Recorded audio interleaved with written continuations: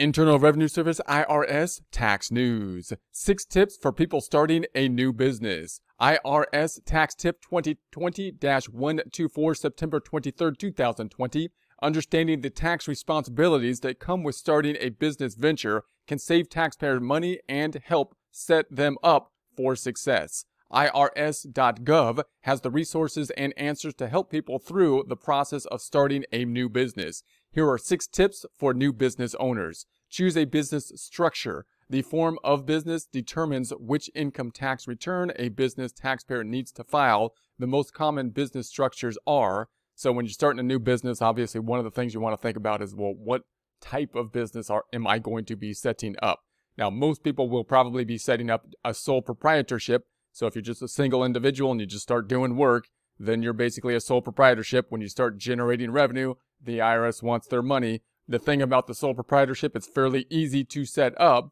And then from a federal tax standpoint, at least from a federal tax standpoint, pretty easy to do. And then you just need to be basically filing with a Schedule C tacked on to basically your Form 1040, making sure you're tracking all that information related to the income and expenses for it. So the sole proprietorship, where many people start, is when they start the business. It's kind of like the default area. So there's a link to sole proprietorship here. They say it's an unincorporated business owned by an individual. There's no distinction between the taxpayer and their business.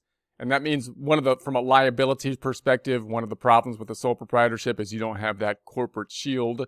So you want to make sure that you're covered in terms of possibly have your insurance coverage, business insurance and whatnot for the sole proprietorship.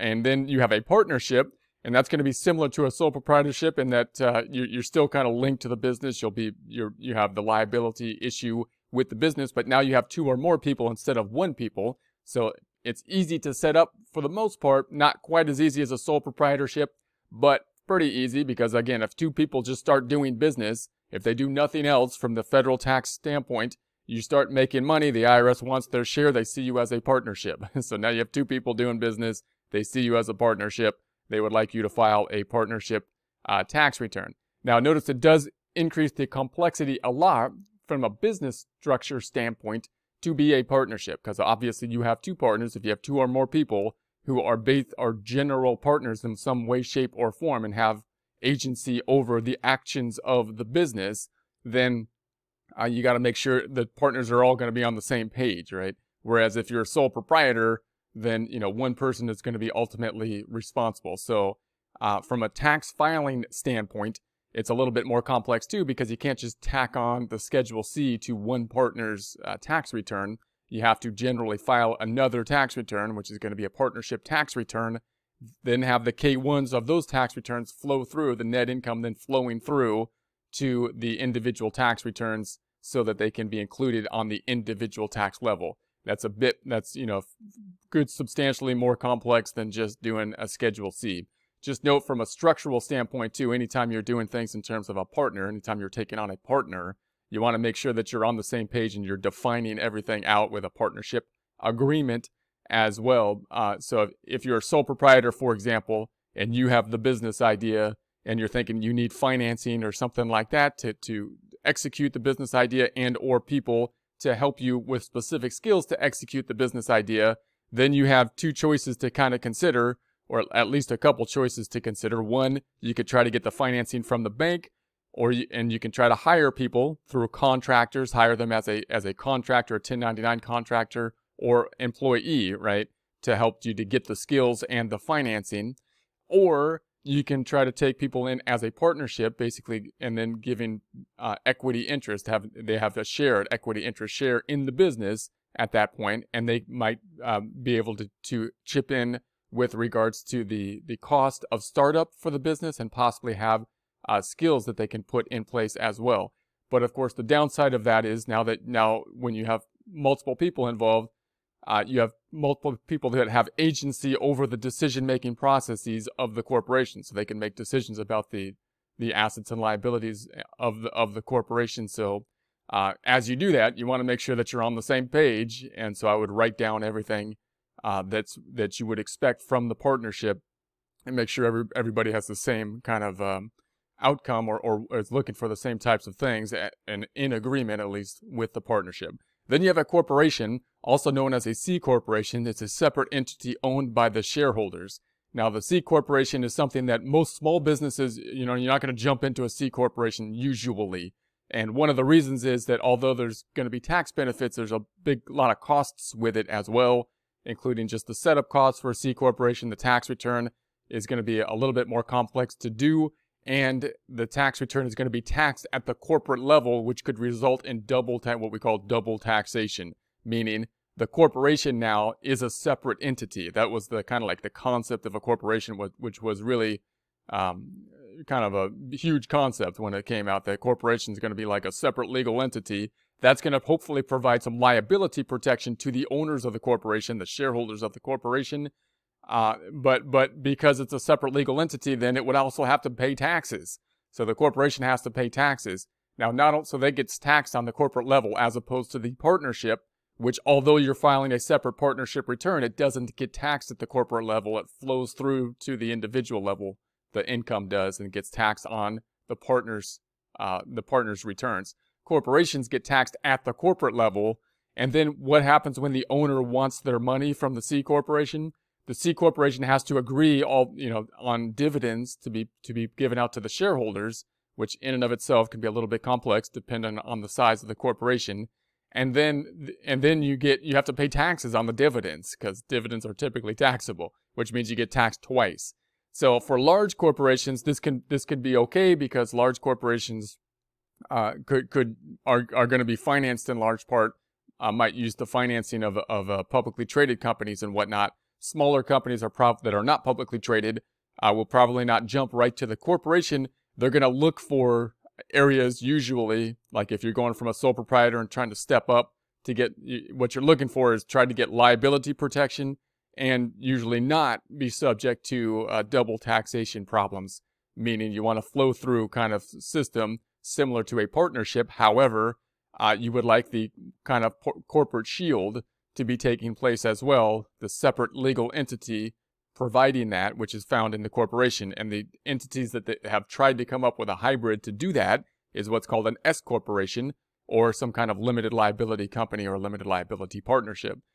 So these two are flow-through type of entities. So they still have to, both of these have to file a separate return. That the S corporation will file a separate return just as a C corporation would, but the S corporation will not pay taxes on that level. The money will flow through to the individual tax returns in a similar fashion as the partnership.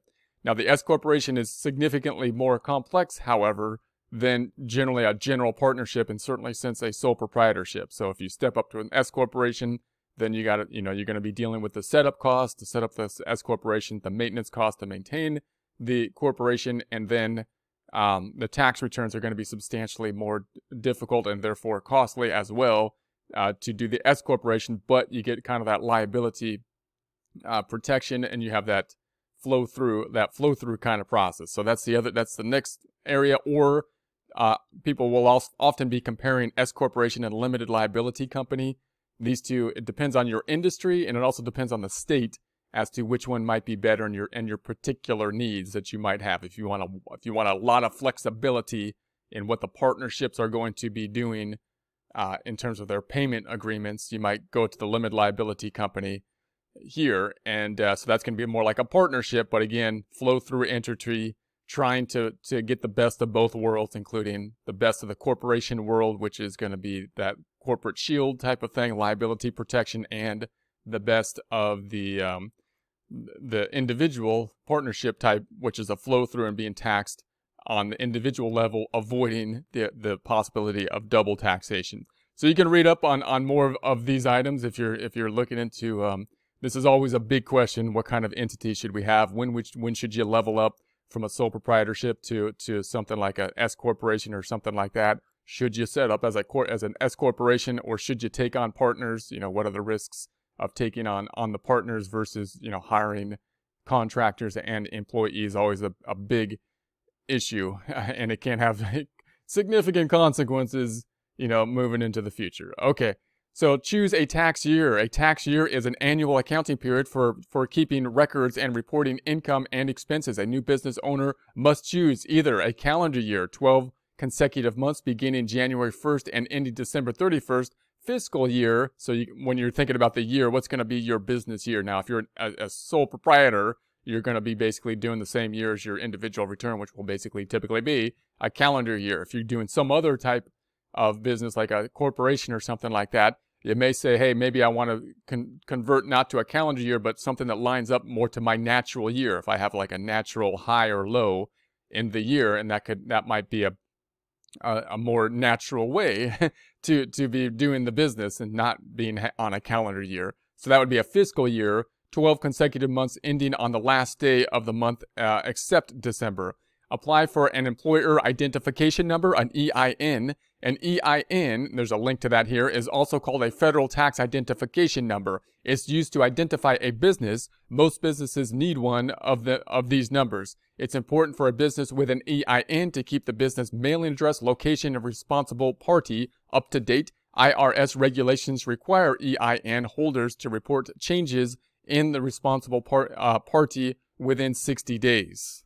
They do this by completing Form 8820B, change of address or responsible party, and mailing it to the address on the form. So note that the employer identification number kind of indicates that you would think you would only need it if you have employees. But that's not really the case. The number, the EIN number, is going to be the number that the IRS sees the business as, kind of like they see you as a social security number and me as a social security number. They see the business as an EIN number. So if you have employees, then you will certainly need an EIN number, employee identification number. But if you don't have employees, even if you're a sole proprietorship and you have limited amount of jobs, a side job or something like that, you still want possibly an EIN number, because you might need to provide that number to others, for example. So, for example, somebody might need to provide you a 1099, and they can only do that if they get your employer number. And if you don't have an EIN number, they're going to want your social security number, and that doesn't look as professional, and it's also, you don't want to be given your social security number. So you typically will want an EIN number pretty much whether you have employees or not, and pretty much whatever type of business that you're going to set up for the most part. Have all employees completed these forms. Form I-9, Employee Eligibility Verification, U.S. Citizenship and Immigration Service. There's a link to that here. Form W-4, Employees Withholding Allowance Certificate. There's a link to that here. A business taxes. The form of business determines what taxes must be paid and how to pay them. So you can look into the link for taxes that must be paid here. So obviously, again, the different forms of businesses have different ways that the taxes will be paid. We talked about a little bit. Visit state's website. Prospective business owners should visit their state's website for info about the state requirements. So notice that the state requirements are going to have different requirements for these different entities as well. So when you think about it, especially if you're going to go from a sole proprietorship to another type of entity, you want to make sure you're considering the state consequences of those decisions as well. So there's a link to their state websites here, and there'll be a link to this in the description.